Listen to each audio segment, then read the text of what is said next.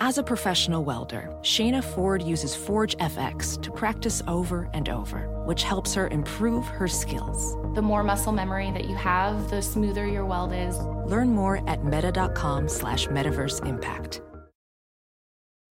Meet Stacy. Stacy's on the hunt for a new pair of trendy glasses. Call me picky, but I just can't find the one. Luckily for Stacy, Walmart Vision has virtual try-on. Now she can try on hundreds of frames virtually, then upload her prescription and get new glasses delivered right to her door. Really? Yeah, really. Well, the hunt just took a turn for the better. Buy your next pair of glasses with virtual try-on from Walmart. Welcome to Easy Eye Care. Welcome to your Walmart. Restrictions apply. See walmart.com for details.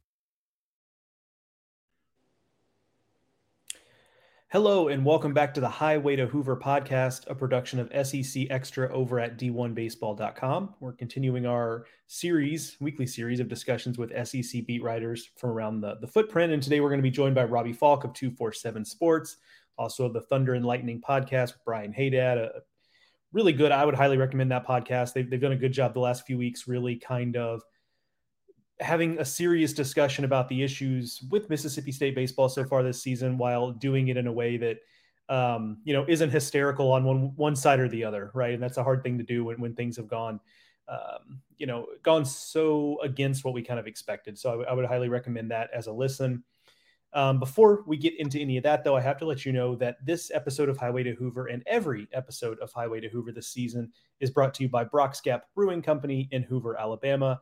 Thanks again to Brock's Gap for their sponsorship of this program all throughout the season. And as I've been saying for a while now, mark your calendars, Monday, May 22nd, the live edition of Highway to Hoover at Brock's Gap Brewing Company. Mark your calendars for that. We're excited for that. Robbie, thanks for joining us. I hope, for the listeners, we are recording this on Tuesday afternoon. I hope you have recovered from your post WrestleMania come down or whatever it is that happens after that event for you. I have. I was very excited for WrestleMania just to get away from college baseball for a few days. We had the full experience. We had Popeye's chicken on Friday night or Saturday night. Brian grilled out for us on Sunday night, and then last night got a chance to watch Monday Night Raw. It's been a pretty wild 3 days, and of course you have the WWE being bought out for, I think it was $9 billion for their portion of that, paired with UFC. I mean, it's Vince McMahon has a pencil stash. I mean, everything's just wild right now in the wrestling community. I saw somebody on Twitter the other day say that Vince McMahon's mustache makes him look like the owner of a haunted hotel in a movie, from like the 1960s. He's like in the middle of the Industrial Revolution, like a big like tycoon back then. Basically the part that he's playing now, but maybe like in the middle of the Industrial Revolution in New York City or something like that. That's what I think of when I see him, or like somebody from like, a businessman from like the 1920s. But I don't know what's happened, but he's decided to dye his hair black and grow a pencil stash. He's completely lost his mind, I guess. Seems like a cry for help. Yeah, he looks like he'd be a rival to Andrew Carnegie or something. It's like it's taking Andrew Carnegie to court over some lawsuit back in those days.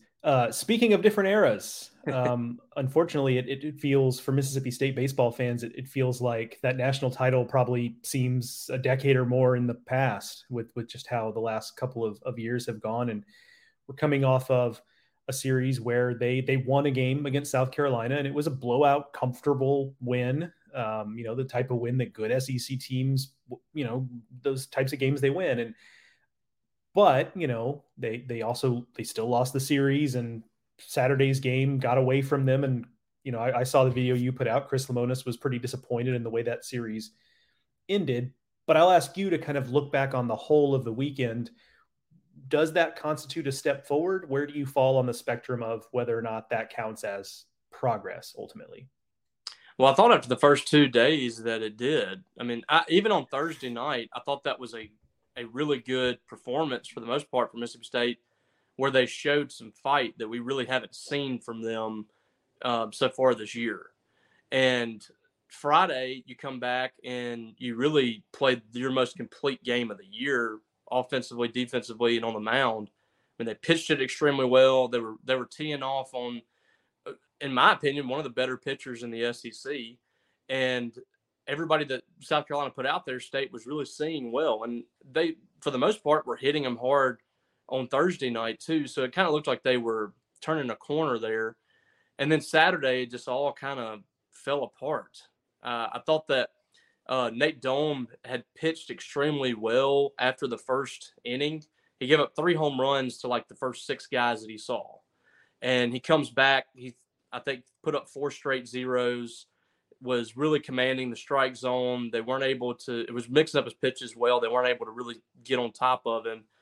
And when he went out of the ball game, it just all started to kind of fall apart. State was able to get back in that game and take the lead in the 7th inning, going into the 7th inning. And you come back after that and have a leadoff walk the next inning. And that leadoff walk ends up scoring, ties the game. They gave up 11 runs in the last 3 innings. And most teams are not giving up 11 runs in a game in the SEC right now. The teams that are pitching it well, at least. So it was really reverting back to where they've been, which is really inconsistent on the mound, not able to command the strike zone. A lot of times when they're commanding the strike zone, they're getting hit pretty hard, not playing clean defensively, and then offensively not getting big hits. And Chris Lemonis, I think, had just kind of had enough. It feels like he's feeling a little bit of pressure from what's going on, and he's just starting to get really frustrated with how his team's playing right now. And he doesn't know the answer. I don't know if anybody really knows the answer of how to fix this. Yeah, that was one thing that struck me about his post game on Saturday was that, I've covered Chris Lemonis teams for a while. I mean, even before he was at State, I lived in the Midwest while he was at Indiana. And so I covered Big Ten tournaments that he was at. I went to Bloomington and covered games there. And he's always just been a guy, and you and Haydad talked about this. He's just kind of always been a guy that you'd never know from his post game comments what the final score was, right? Based on the tone and the tenor and all that stuff. You could listen to what he's saying and glean that, but he's just always has the same tone, the same tenor to his voice. And his voice was hoarse after Saturday's game. And there was just it was just a level of emotion that I don't know that I've really seen from him, because I think that's what stands out most about him as a coach, is that you don't typically have any sort of indication from his face or anything from him that how the game has gone. And that has changed. I think it's an indication of how poorly this has gone.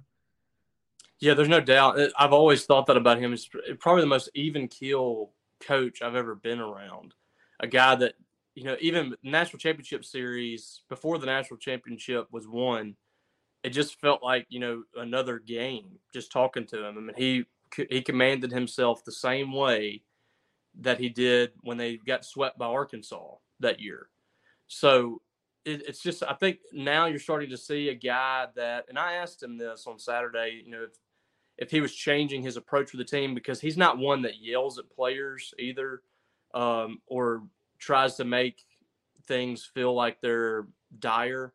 He's a guy that has always been, as Tanner Allen would say, not too high, not too low. And I think the problem with that right now is that was a great approach to have when you had Jake Mangum, Elijah McNamee, Tanner Allen, Rowdy Jordan, a lot of self-starters on that team that didn't need motivation.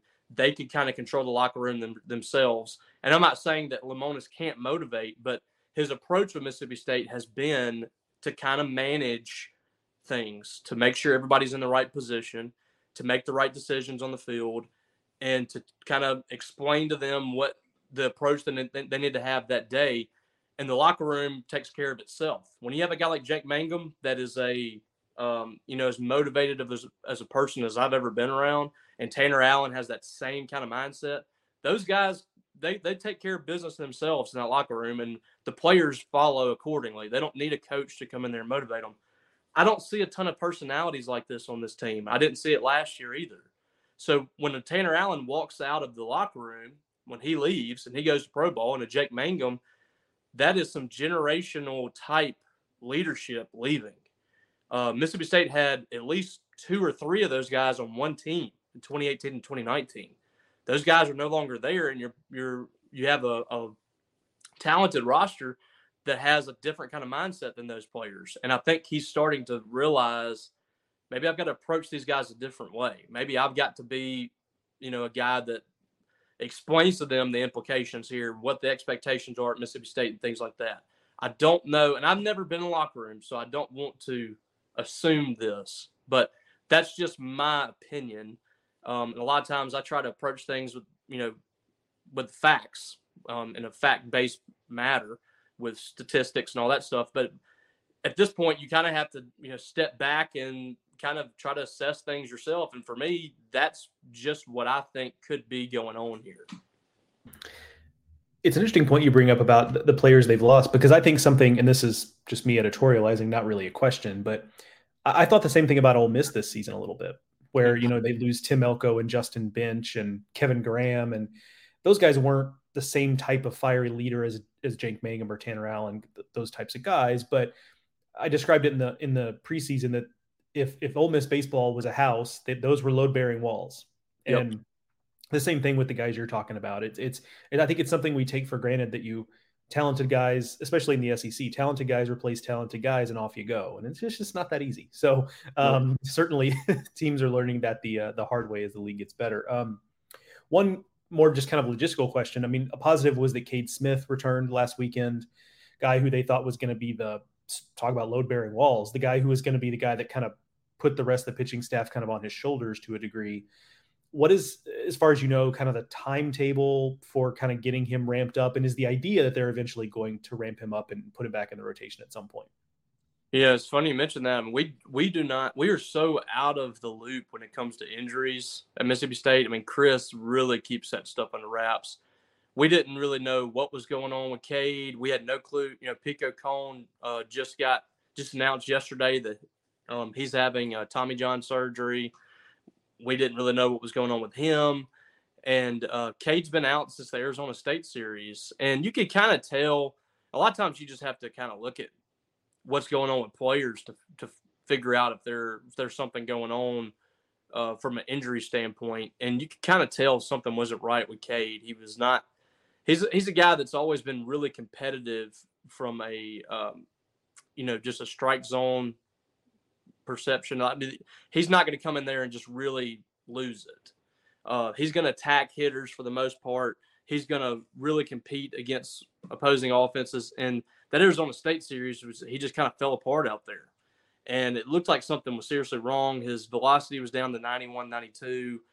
And he comes back on Friday night and he's throwing 96. So it looks like he's kind of getting back. It looks like he's good to go. But I don't know if you can throw him out there as a starter this weekend because you're going to want to kind of work him back. But he can certainly come in middle relief or something. You start trying to get him back up to speed from an inning perspective, because he's a guy that could usually get you about 6 innings.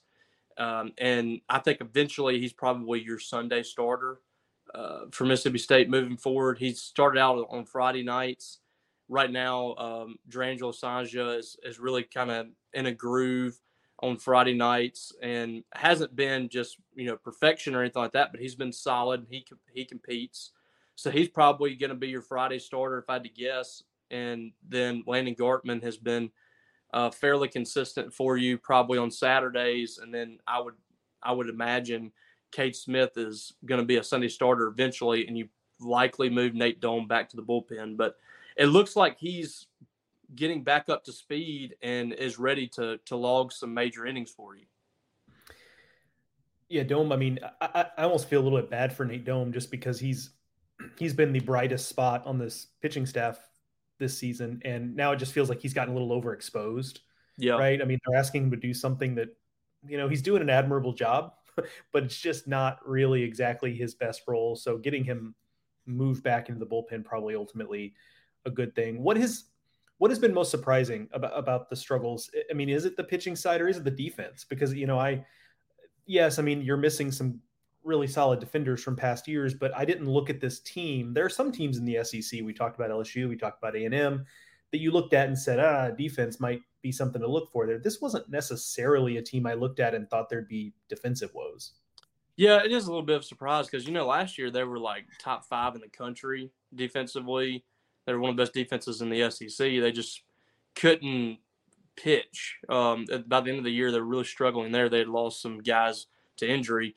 Pitching was still a major concern for you coming in. The defense is a little more surprising because you just haven't had – I mean, nobody's been good for the most part. I mean, Amani Larry's been solid. You've had some issues at times at shortstop, and Lane Forsythe was excellent last year. Third base has been a revolving door. You haven't found anybody that's been able to play that position consistently. Catcher has not been good, whether it be either Luke Hancock or Ross Highfield, and there's too many pass balls. Teams are running wild on the catchers, which, a lot of times we blame the catchers for stolen bases, and that there's so much that goes into that. Is the pitcher getting the ball there in time? That, what side is he throwing from? Where is he throwing it?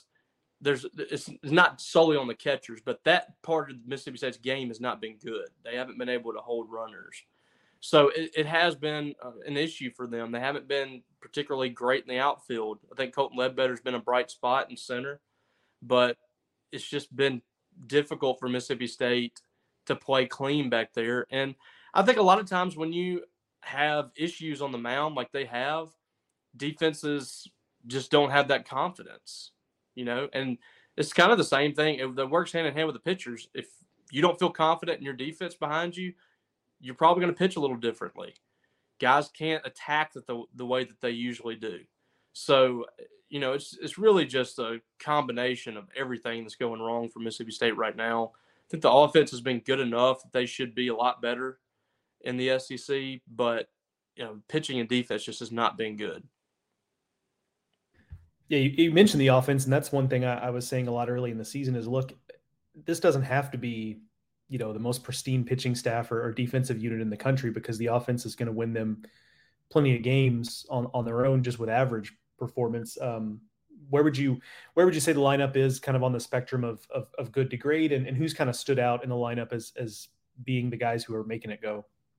I think it's been good. I think we're having to focus a lot on the lineup and who needs to be where, because the pitching's been so bad, because the offense now has to be almost perfect every single weekend. But the lineup right now, I mean, it's kind of strange they have Kellen Clark in the leadoff spot the last couple of games, but strangely enough, he's been pretty good at that spot. That's not a guy that I would expect to be there.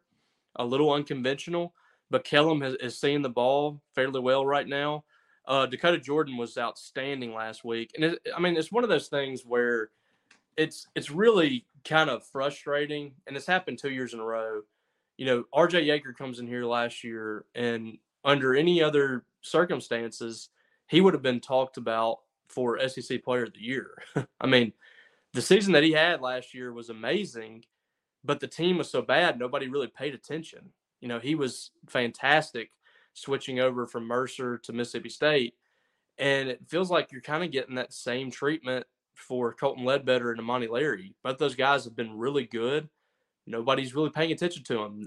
None of these players are winning SEC Player of the Week or Freshman of the Week or Newcomer of the Week or whatever, because the team's losing. SEC is not going to give those to teams that are losing.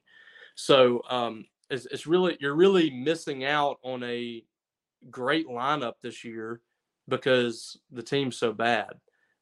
These performances are getting kind of lost in the results here. Dakota Jordan had 11 hits in his first 16 games. He sits for a while. Last week he had 10 hits in 4 games.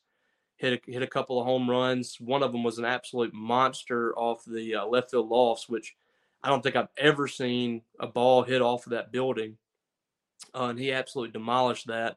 He's got some really special tools, and now he's starting to figure out how to handle a breaking ball on this level and how to be patient. He's really starting to emerge. I think, we've seen some really good things, like I said, from Colton Ledbetter. Amani Larry around the top of the order has been really good this year. His OBP is fantastic. You're seeing some good things from players in this lineup, but it's just kind of getting lost right now. But, I like this offense a lot. I think it's a really good offense, even in the SEC where there's so many good offenses out there. It's hard to measure how good it is because you're losing ball games. One of the things that's impressed me, you mentioned Larry and Ledbetter, and going into this season, we do transfer rankings, and I did transfer rankings before I came over to D1 when I was at Baseball America, and I really liked Ledbetter and Larry. But the question when you have those guys who are coming up from the mid majors for me is just, okay, you're going to be facing mid 90s fastballs every night of the weekend, and can you handle that? Can you make enough contact? Can you avoid having a 35% strikeout rate? And the fact that what impresses me about those two guys is that both of them are walking more than they strike out, and by a wide margin.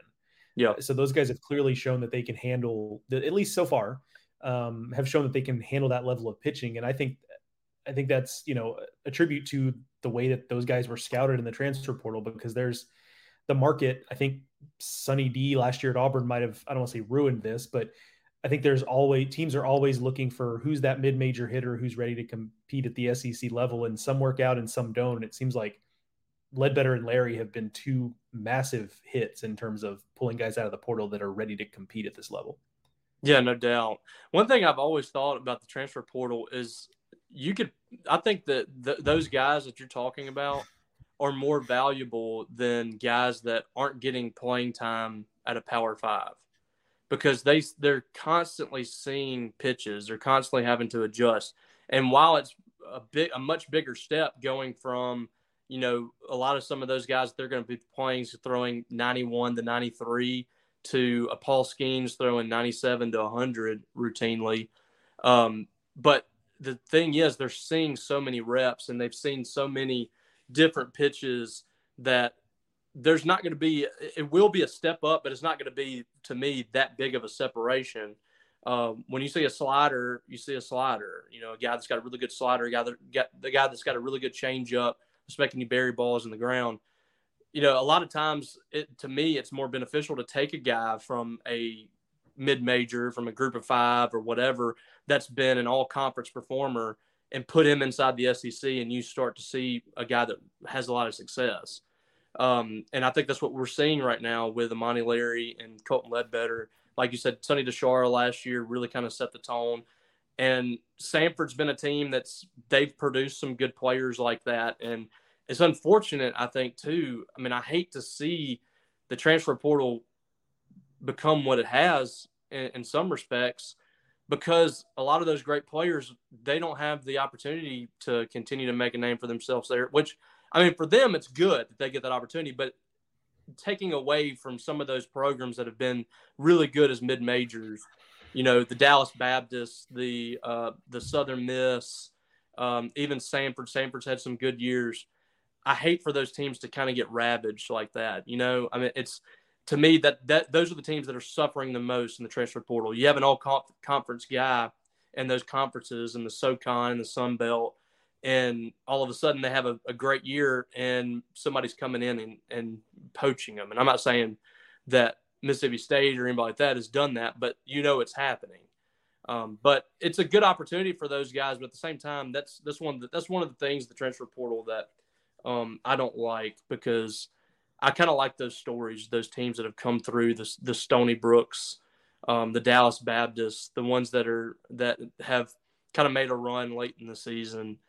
Those are always kind of fun. But yeah, there's definitely been some guys making that jump that are doing some big things in this league. And, we're seeing that. I mean, Ethan Groff is doing it at Ole Miss, coming over from Tulane. That was a guy that Mississippi State really wanted. But I think State did a good job in the portal with these position players. They got Bill Knight out of Mercer. Of course, he went pro. That was kind of a tough hit. He would have really helped this offense out. But when you start looking at the offense, and that isn't your problem. State missed on Paul Skeens. I mean, how big of a miss was that at this point when you look at that? I mean, that's a guy that could probably change the whole trajectory of the season. But, the transfer portal, I thought, was a solid haul for Mississippi State. They just needed a few more pieces on the mound to really be able to compete. Yeah, it's because we are complex human beings that can have multiple thoughts at one time. I mean, it feels like unfortunately, the transfer portal gets put in this binary of you have to either love it unequivocally and just say it's the best thing, or you have to hate it and say it's the downfall of college sports. When, for me anyway, I agree with you, where it's like, I want the players to have freedom of movement, just as any college student has freedom of movement, right? But at the same time, I can't also bemoan the fact that, yeah, I mean, you're just going to have fewer examples of a really talented mid-major club that maybe recruited some guys that had no business actually getting to campus, and those guys blossomed and they're really old one year and they make a run in regionals, right? I mean, there's a long history of that stuff happening, and it's just probably going to happen less and less. And unfortunately, that just has to be the consequence of, I think, the right decision to allow those players to move around. So I'm with you generally on that point. One final thing before we let you go here. You've been generous with your time. How much optimism just is there about the idea that, I mean, so far in conference play, they've played Kentucky that looks legit, at least to this point.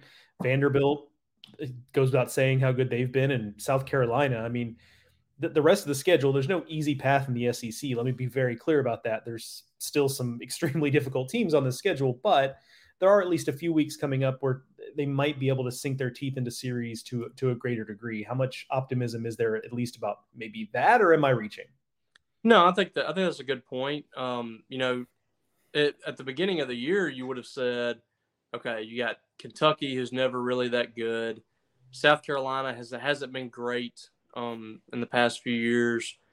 You should be able to start off pretty well, and maybe you can take that series from Vandy. You know, that they lost some guys. You know, that's a possibility there.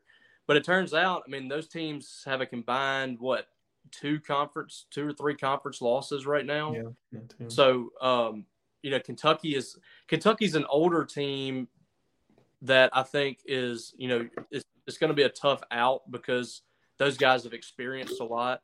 And, you know, I think Nick Mingione's a good coach. This was a big year for him. He really needed to win this season because they've been struggling the past couple of years. So I'm happy for Minge to see that kind of come to fruition. And then, you know, kind of the same thing for South Carolina. There was some pressure there. They haven't been great the last few years. That's another team, you know, they won back-to-back national titles, and they haven't really been able to get back to that point since then. And Mississippi State's kind of following a little bit of that same script. But, you know, you got Alabama this weekend. I mean, the problem is I look at the SEC, and right now, you know, Ole Miss and State are the worst 2 teams in the league. And that's a little uncommon. But we used to look at it as, you know, even like before Butch Thompson was at Auburn and Alabama for Mississippi State, those were series that you could rack up some wins. You could possibly sweep both of those teams and get 6 wins there to your resume. And now that's the series that's going to be very difficult for Mississippi State to win, both of those. You know, you're playing Auburn at Auburn. Auburn's shown some fight this year. Alabama looks much improved. So it's not – I mean, you look down the schedule and you got some really tough opponents. You got Ole Miss next week, and that's always a tough battle. State's kind of owned that series in the past few years, but that's not one that you just chalk up as a win. So it's hard to find a lot of wins on this schedule moving forward. I think that, you know, there are more winnable games than what they've had the last 3 weeks based on the performance so far for some of those other teams. You know, Texas A&M has been up and down. Don't really know what to expect from them, but, you know, that schedule, it still looks pretty daunting. And it's going to be tough for State to find some wins there, but they really need to make it to Hoover. I'm hoping I'm in Hoover to enjoy your radio show at the brewery in late May, because if I'm not, then there's probably going to be some trouble in Starkville. Yeah, we hope to see you there, certainly, Robbie. The Mississippi State fans listening to this also hope that you're able to make that trip, not for your purposes, but for their own. But yeah, it's yeah, it's just, you're right. It's so hard to find wins, and it gets late early in the SEC, right? I mean, because you talked about Alabama and Auburn, those 2 clubs are both in a position where they're looking at the Mississippi State series saying, all right, we need to win this series if we're going to be postseason teams. So it's not even like those teams are going to go on cruise control facing State, because they look at that as an opportunity to pad their win total. So it's just, I mean, I don't need to tell you or the people listening to this, like, it's just, you know, it's just tough. It's the only way. You can't rely on the schedule in some of these leagues. You can rely on the schedule to give you a break, right? And just play some teams you're going to out talent. But this league is not one of those leagues. I mean, you're just you have to play better. like period. And it's such an interesting thing. Missouri started off really hot. So they've shown that they can do some things. Kentucky, like we said, I mean, that's a team that like every 4 or 5 years they might have a really good team. For the most part, they're not super successful each and every year. South Carolina, these are teams that are usually towards the bottom of the league the last few years. They've kind of risen to the top. We're starting to see a lot more parity in this league. And I don't know if it's the transfer portal, if it's just, being in the SEC and just being able to recruit better. I don't know, but the league as a whole has really shifted over the last few years, and it's not so top heavy year in and year out. I mean, there's some teams that can beat you each and every week. So it's going to be tough for the Bulldogs, but they're going to have to try to make up some ground somewhere and try to get to Hoover. I mean, that should be the goal right now. I don't think this team makes the NCAA tournament as we speak, but the goal right now should be do whatever it takes to try to get enough wins to get in Hoover. Yeah. Well, we will certainly be watching to see how much progress they make. I think there's just, even though the team is struggling, I think there's still so much intrigue around what's going on in Starkville for a number of reasons. So I think we will all be tuned in to see how the rest of that goes. Robbie, I appreciate you joining us today. Yeah, man, Joe. Appreciate you anytime. I love my D1 baseball guys. I'm always up for this. Appreciate it. That's it for this episode of Highway to Hoover, presented by Brock's Gap Brewing Company. Read Robbie's work over at 247 Sports and listen, as I said you should at the top, listen to the Thunder and Lightning podcast. While you're at it, subscribe to SEC Extra as well. Rate and review this podcast wherever you get it. You know all that stuff. Thanks to Robbie again for joining us. Thanks to you for listening. Thanks to Brock's Gap Brewing for sponsoring, and we'll talk to y'all soon. I'm Roman Mars, host of 99% Invisible. I'm excited to be teaming up with Lexus GX and SiriusXM on some very special 99PI episodes. We're heading to some of the cities in the U.S. that have special meaning for me and exploring the ways that these cities marry form and function. To learn more about the Lexus GX and SiriusXM and Lexus vehicles, visit lexus.com/GX and SiriusXM.com/Lexus Trial. The all-new Lexus GX. Live up to it. Check out the 99% Invisible feed now and listen to these special episodes. Meet Stacy. Stacy's on the hunt for a new pair of trendy glasses. Call me picky, but I just can't find the one. Luckily for Stacy, Walmart Vision has virtual try-on. Now she can try on hundreds of frames virtually, then upload her prescription and get new glasses delivered right to her door. Really? Yeah, really. Well, the hunt just took a turn for the better. Buy your next pair of glasses with virtual try-on from Walmart. Welcome to Easy Eye Care. Welcome to your Walmart. Restrictions apply. See walmart.com for details.